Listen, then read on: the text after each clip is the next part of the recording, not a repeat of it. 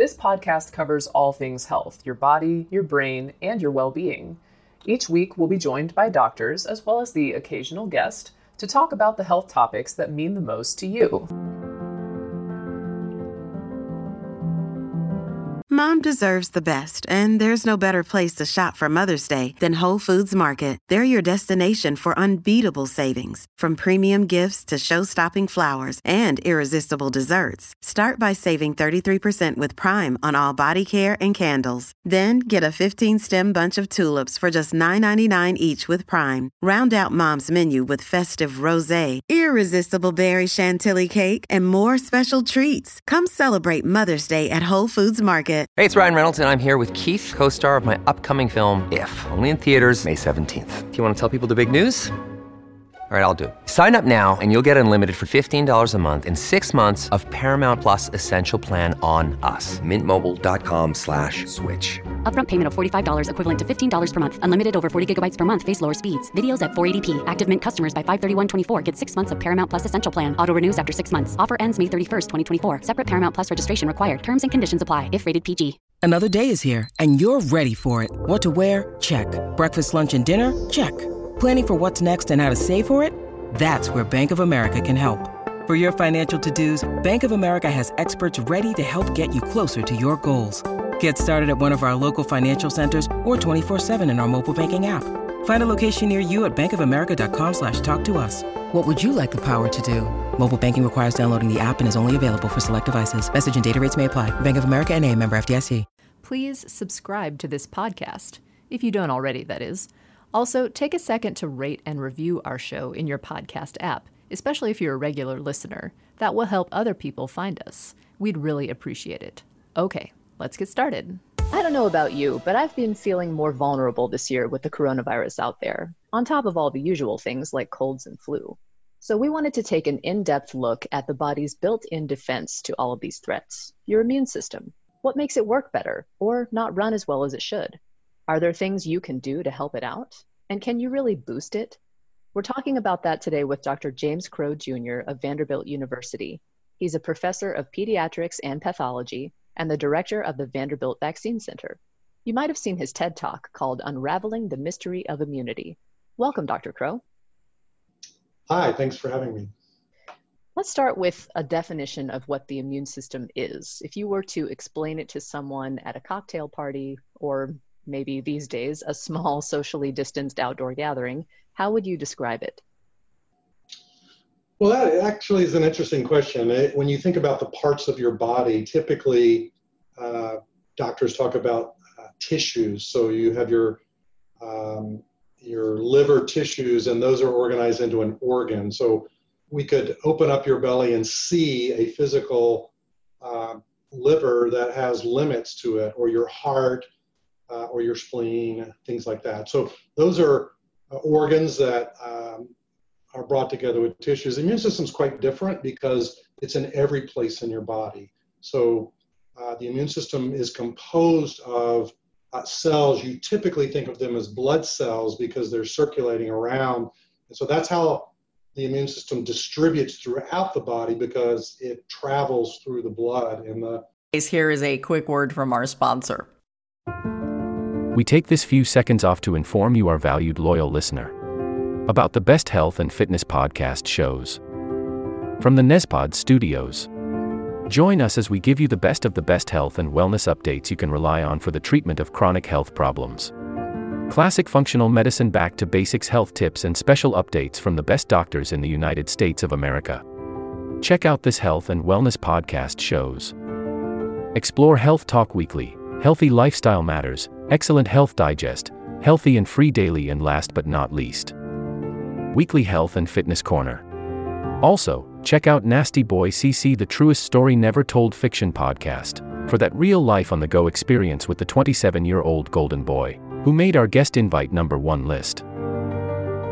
He tells us about his story as it happens in real time and in real life. It's Nasty Boy CC, the truest story never told. Go get a load of that happiness, because happiness is healthy as we know it. Join us every week as we continue to provide you the best of health and fitness wellness updates from around the globe. Enjoy the show.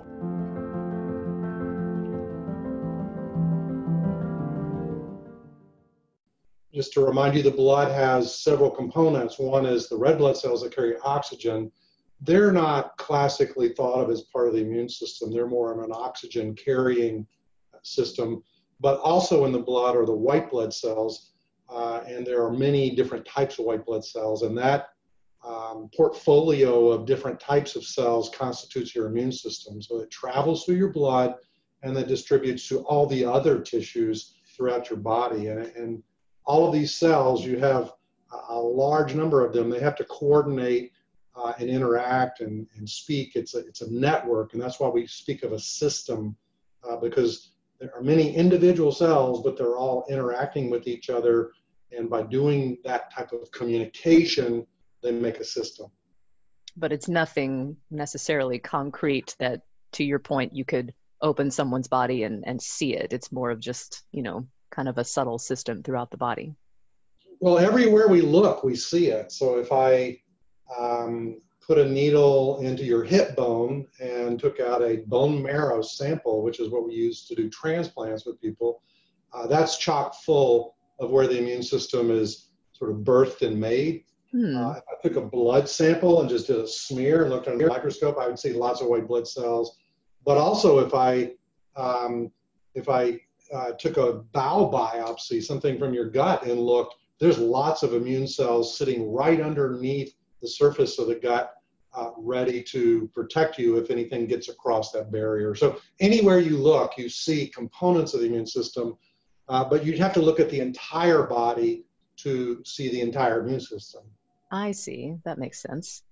How much does its ability vary from person to person? When someone tells you, oh, I never get sick, is it because they have a particularly strong immune system? Well, there are differences between people and their genes, and that's been one of the principal discoveries from the Human Genome Project. And as you know, a lot of money and time was spent when technologies were not very efficient to figure out how many genes there are in the human body. And there's a relatively small number of them. There's less than 25,000 genes that encode our entire body. And once that was determined for one person, now the technologies allow us to do it for anyone. And I saw an offer in my inbox, my email this week. You can get this done for on a research basis for about $250 now. So you can get your genome done. And when we compare individuals, they're very similar, but there are differences. And there's so many letters in the genetic code that people will vary between each other in millions of places in their genome. And so these genetic differences can be in almost any gene, really. And so it's true that you and I might differ at many of our genes, certainly we do, and some of those genes might be immune system genes. So it's conceivable that there are people who have a constellation of variations that if you add them all up, put them at a relatively higher risk of things like a high fever or a low fever or things like that. So the difficulty is most of these effects are not just one gene. Mm-hmm. So when you start taking 25,000 genes in combinations and there are millions and millions of letters in that code, it becomes difficult to decipher the combinations that make people more or less susceptible to things. So that's why we're not so clear about it. But one other thing I would say is we know from what people would call genetic experiments of nature, in which people are born lacking a gene, completely lacking for some reason. Mm-hmm. And those people often will be immunodeficient. They'll show up with an infection that no one else gets who's healthy.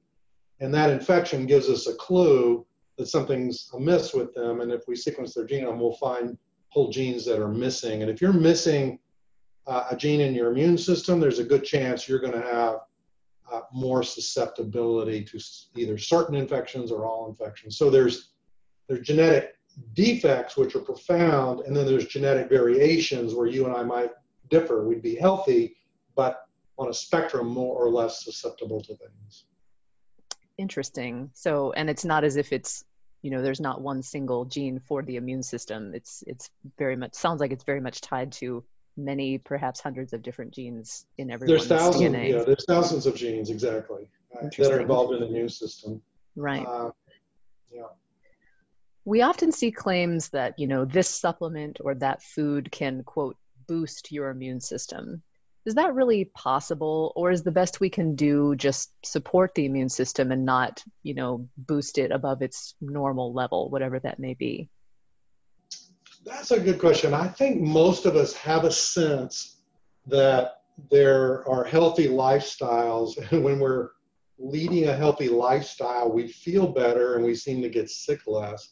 And there is evidence for that. So your body needs to sleep, and sleep deprivation has widespread effects on many of your health processes, but including your resistance to infection.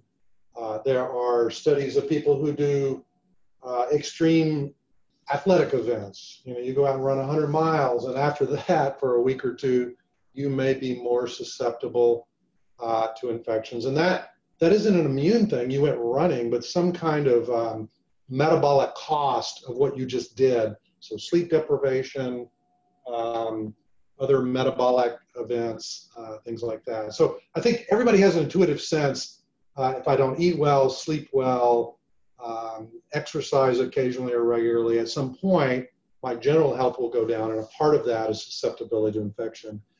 On the other hand, the notion that you could go to a drugstore and buy something over the counter or buy a nutritional supplement and take a single substance that's not proven in medical science, and all of a sudden your immune system would be boosted. It's not clear that there are such things. And I think in the medical world, it sort of depends on your perspective of how you know things. So in the medical world, we're operating under a model in which we really, under evidence-based medicine, we only accept findings that have been done in placebo-controlled trials, where we know if you take the substance, you get the effect, and if you don't get the effect. That's the only way that in evidence-based medicine we really accept things work. And so virtually none of these nutritional supports have ever been shown to be effective in that way. On the other hand, they all haven't been tested in that way. So there is some ambiguity, so they're either don't work or they're not proven to work. And so, Right. I would say it's ambiguous. There have been some studies that are very intriguing. There's a substance in red wine, so there was observation that Mediterranean diet and Europeans often have better longevity than in other societies. And a central component of that was not only the oils and various lifestyle things, but a glass of red wine. And then people were trying to deconvolute what's in red wine that makes you live longer. And resveratrol was identified, and then people have taken that as a supplement, and still it's ambiguous. So I think it's not that medical people never go down this route. It's just hard to identify anything with certainty that is of benefit, I would say, at this point. Certainly. And it's, the supplements that are sold, on pharmacy shelves or in natural food stores, those do not have to, the claims that they make about the effects that they have don't necessarily have to be verified by the FDA. Is that correct? Well, they're being very careful because they're not making medical claims. Because if you make a medical claim, the FDA will say you're not allowed to make that claim. So if you read the packages carefully, they don't say they do anything for you. They say words like you use support or something like that. They don't say cure or treat. They will never say treat, because that's an FDA claim.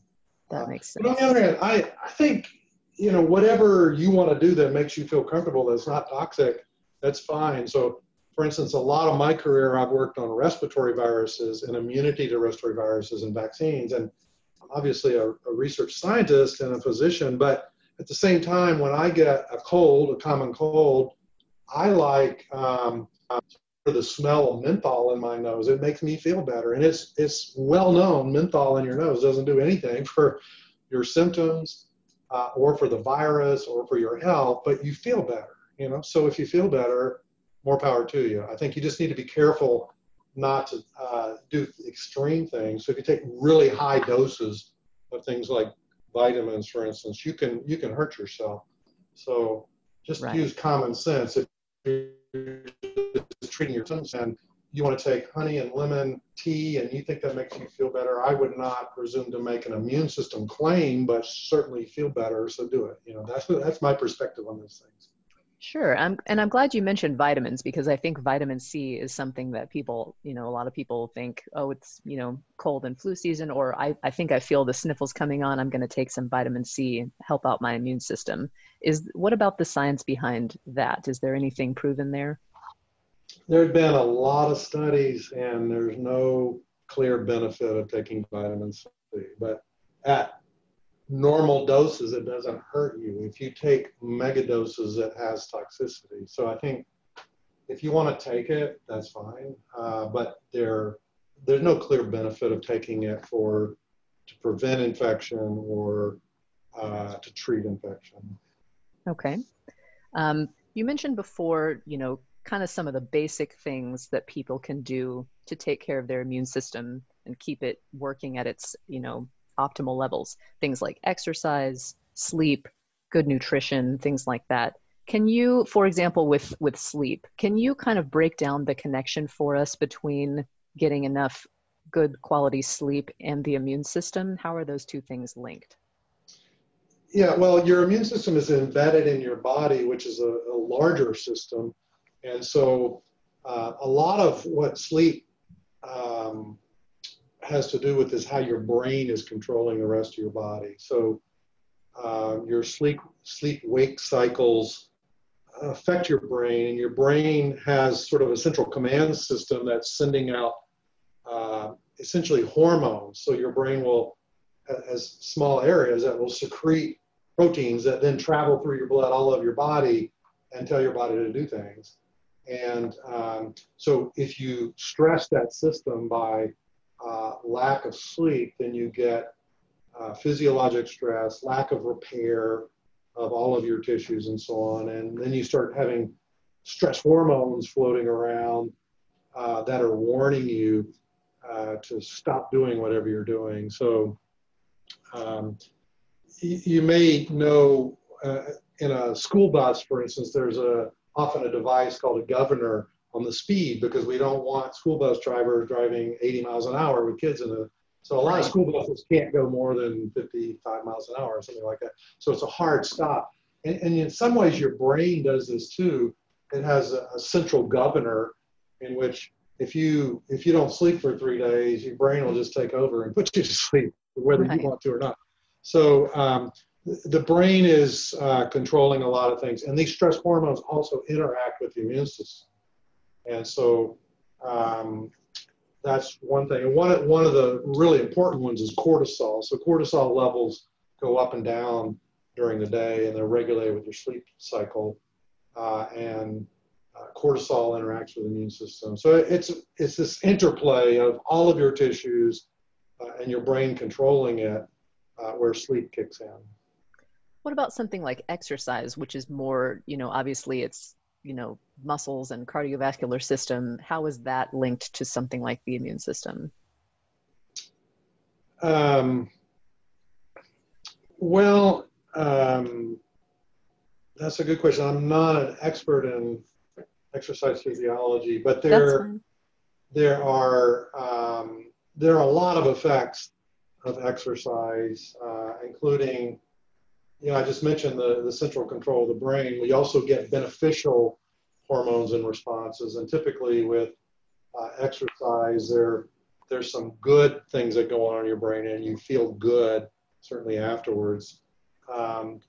The other thing is obesity and fat cells are known to be an immune organ actually now. It was not always known to be, but there's a lot of immune cells in adipose tissue. And in fact, the more obese you become, the more in an inflammatory state you're in.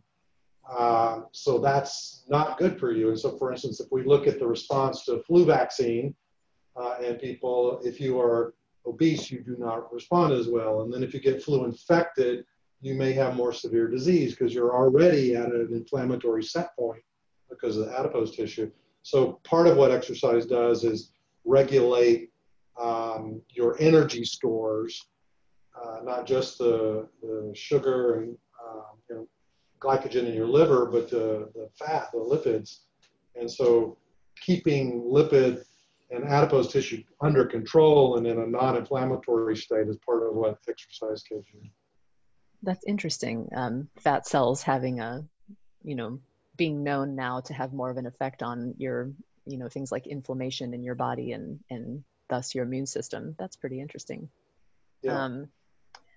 I want to talk a little bit about the coronavirus. Why is it that something like this virus is such a huge challenge to the immune system? And how is it that some people are able to fight it off with mild symptoms or not even know they have it, while others are, have these very serious effects and can even die from it? Yeah, we're still trying to figure out why coronavirus does what it does. So there are many different types of coronaviruses in nature and in humans. We have a lot of experience looking at what are called the seasonal or endemic coronaviruses. So there's some common cold ones, and they have weird laboratory names, 229E, OC43, and HKU1, things like this. So they have strain names, and we see those in about 5% of the common cold at all times, and they don't make you particularly ill. But then there was also the SARS-1 outbreak, and then the Middle Eastern Respiratory Syndrome outbreaks that are still sort of ongoing, and now SARS-CoV-2. And so these are much more difficult pathogenic coronaviruses. And so by comparing the common cold ones to the more severe ones, we're getting some clues. So I would say it's not fully resolved because massive studies are going on right now, but coronavirus appears to induce a large amount of inflammation that is sort of dysregulated. So I like to think of the immune system sort of as a double-edged sword. So if you have an infection and you have cells that are infected, you've got to get rid of that tissue. So essentially, the immune system comes in and does a little excision. It cuts out the cell. It basically kills the cells that are infected. And that's how you immediately stop an infection. You remove the infected cells by killing them with your immune system.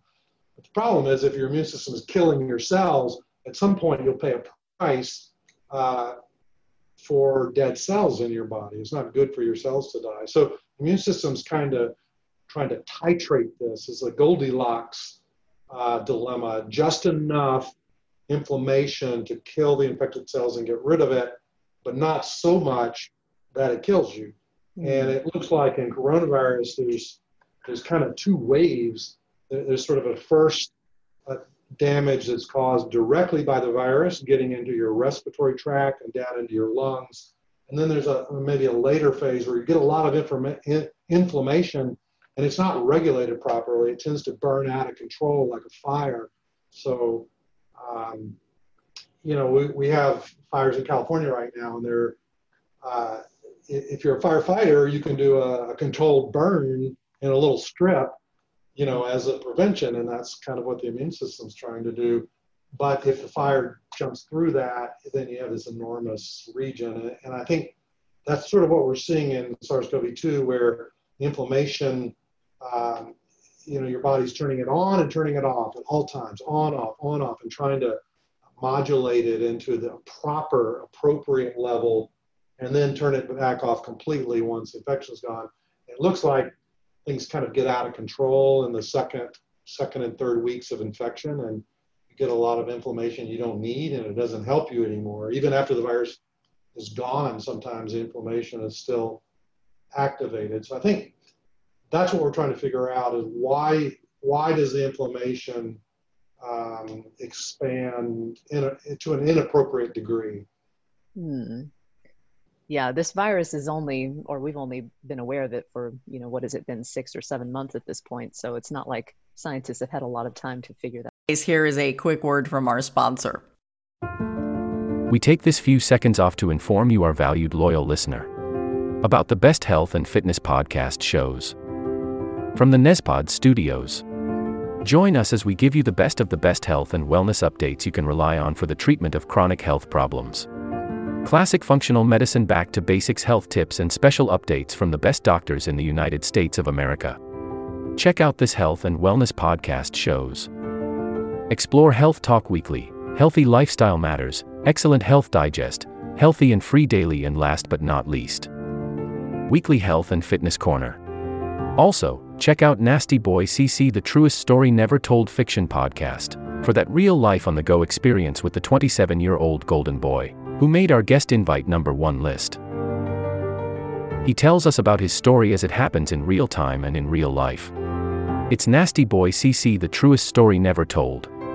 Go get a load of that happiness, because happiness is healthy as we know it. Join us every week as we continue to provide you the best of health and fitness wellness updates from around the globe. Enjoy the show.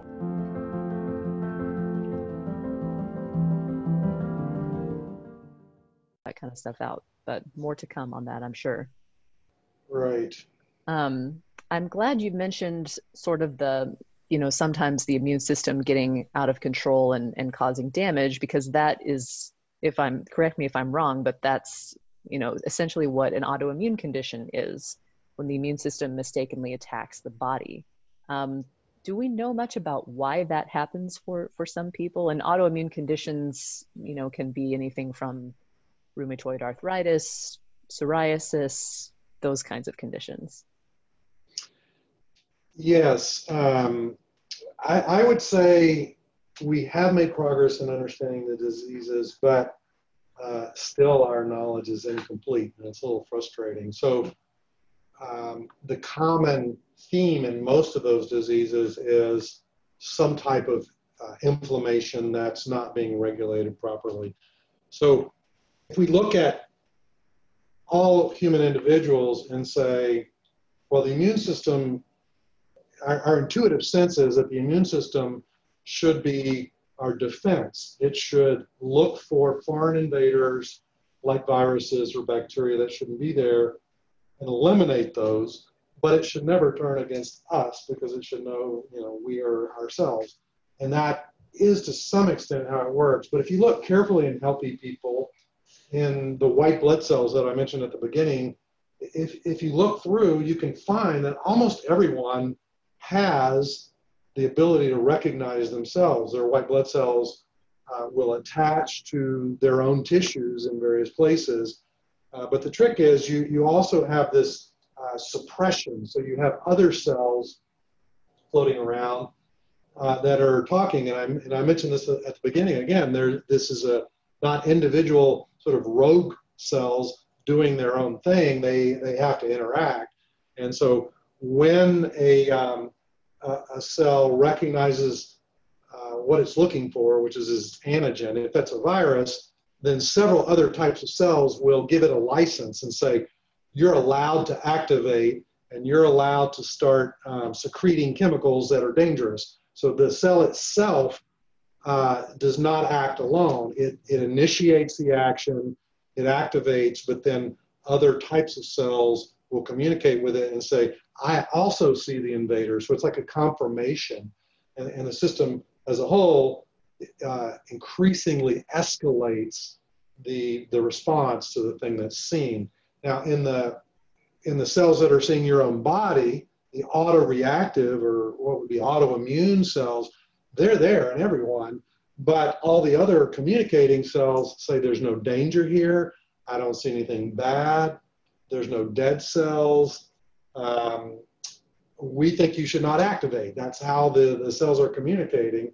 And in fact, there are some of the white blood cells that are actively suppressing at all times. So it's like you have white blood cells that are like elite troops going around, and they're trigger happy, and they're ready to shoot their chemicals.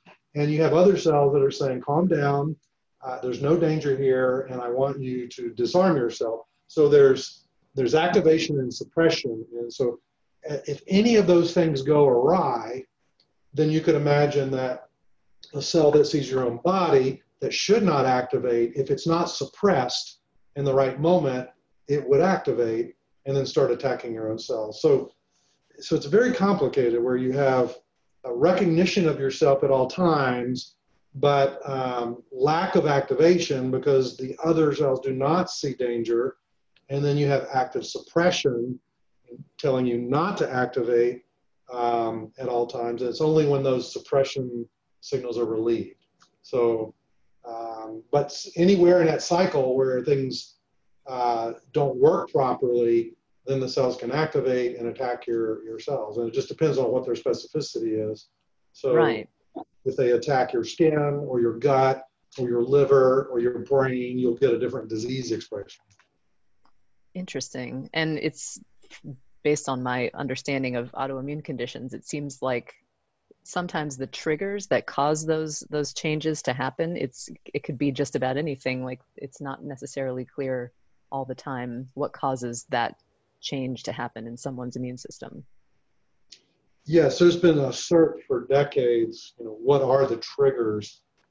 And then a very common model for what we've been seeking is that in some cases, a foreign molecule might appear very similar in structure or sequence to a host protein or structure, like a human protein and a virus protein might be very similar.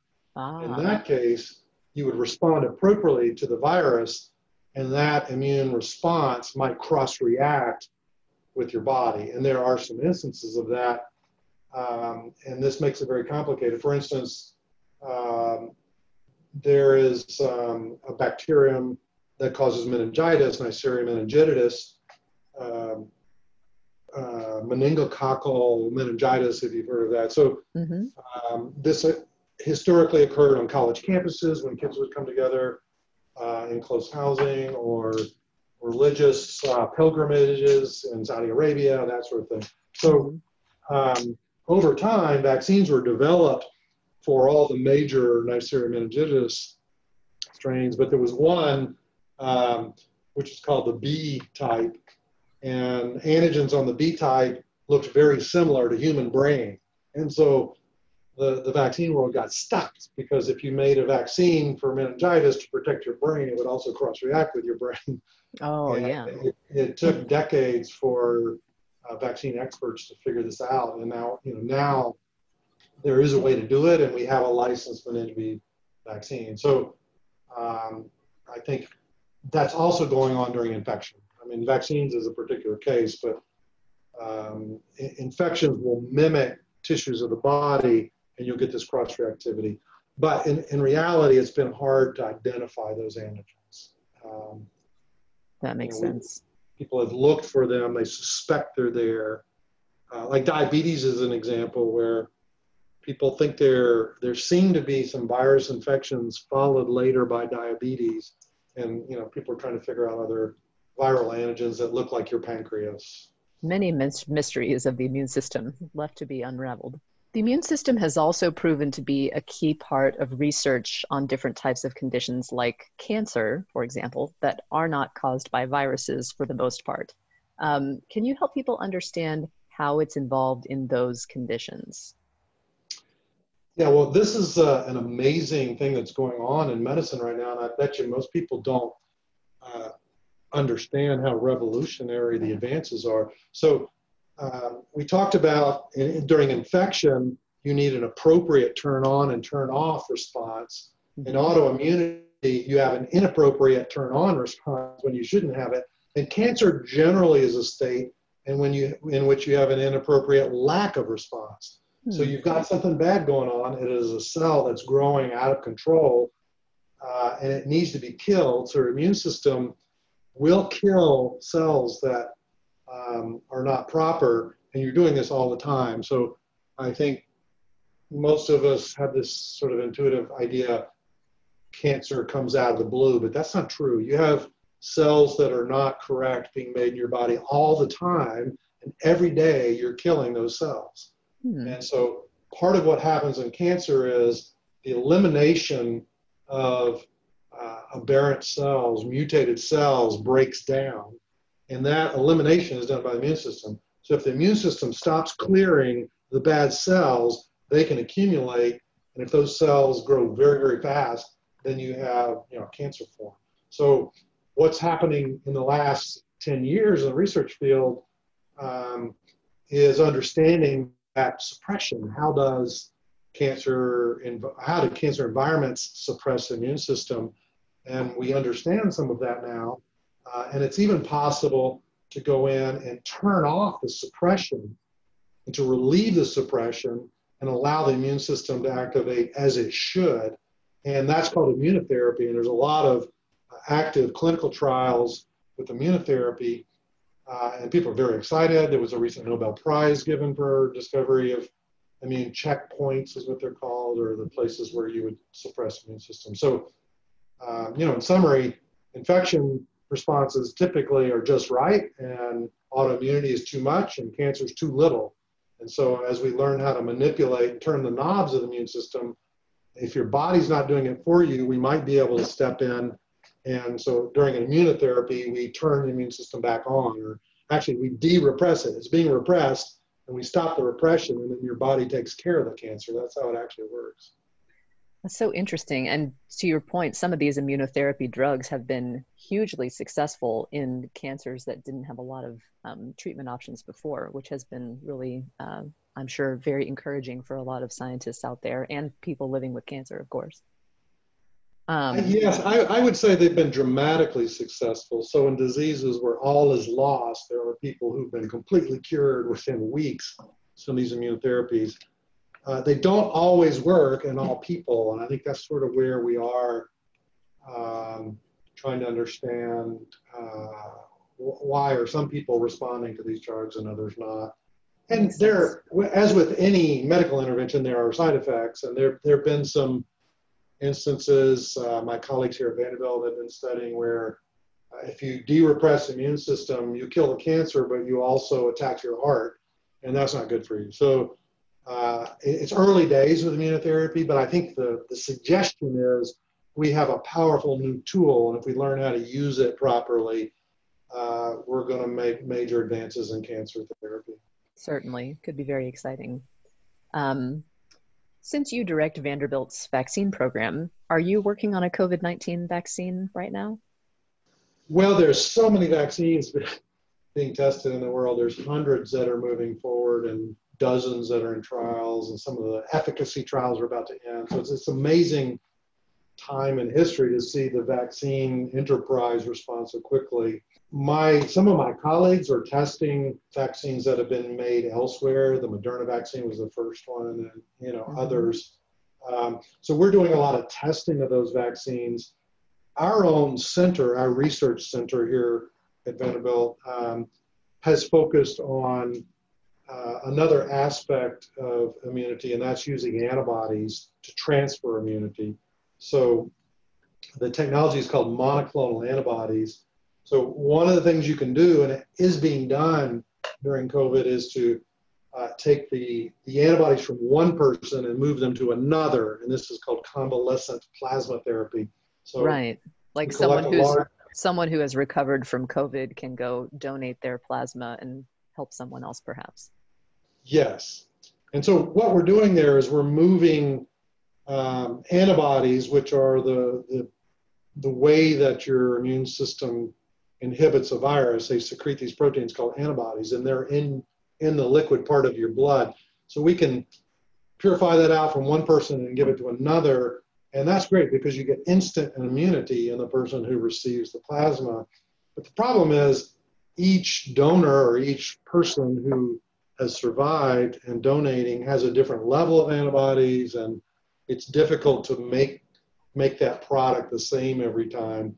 And so what we're doing instead is looking through the white blood cells in the donor person and identifying single cells. These are called B cells, which are the cells that make the antibody. And by various molecular biology magic, we can get the genes for one antibody out of that person and make that like a drug.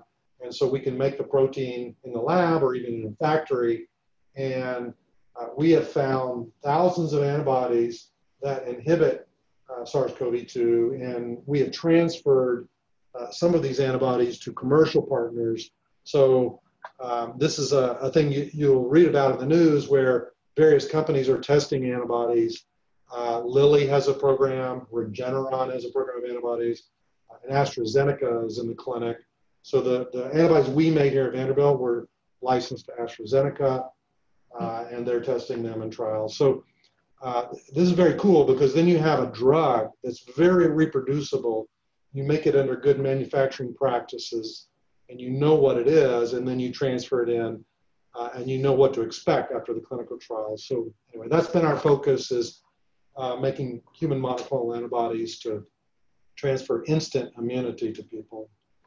That's very interesting, and certainly an area that I know lots of people are interested in and excited about. So we'll have to keep an eye on the outcome of your research. Lastly, we're heading into fall and winter when what by all accounts by public health experts are that it might end up being kind of a tough fall and winter, since we have both the coronavirus circulating as well as potential for flu outbreaks and things like that. So what are the things that you, as an expert on the immune system, will be doing to make sure that your body's defenses are prepared and ready to protect you this fall and winter? Well, there's just simple things to do. I certainly should get your flu vaccine. I get my flu vaccine every year. Yes. Because I don't want to get flu, and also I don't want to give it to my friends and family. So there's various reasons. At our place at Vanderbilt, you're required to get the flu vaccine anyway because we're a healthcare system, right, and we don't want to infect our patients. So we don't really know yet, but if you were to get SARS-CoV-2 and flu closely spaced, and you had a significant illness with both, that could be bad news for people, individuals as well as the population. So I think there is concern about that. But also with masking and social distancing, if you follow those things, it looks like what we've seen in South America. And so the seasons are reversed in North and South America for flu. So during the North American summer, South America is having their winter. So in the season that occurred in South America, it looked like as soon as distancing occurs and flu is circulating, you reduce flu transmission as well, which makes sense. Mm-hmm. So I think we're all hoping that even though we know flu is coming and coronavirus will still be here, we're hoping people will follow masking, distancing, and hand washing, and that'll reduce flu also. And I would not say it's going to be a great winter because we've still got SARS-CoV-2 around, which is causing a lot of problems. But if we could reduce both of those by the conventional manner and get flu vaccine, that's going to set you up for your best possible outcome. Another plug for getting your flu shot, which is super important, as we talk about often on Health Now. So that's great to hear. Dr. James Crow, thank you so much for taking a deep dive on the immune system with us. We appreciate your time. Yeah, thanks for having me. This will conclude the episode. Thanks for tuning in. If you like what you hear, please leave a comment and subscribe. Thank you.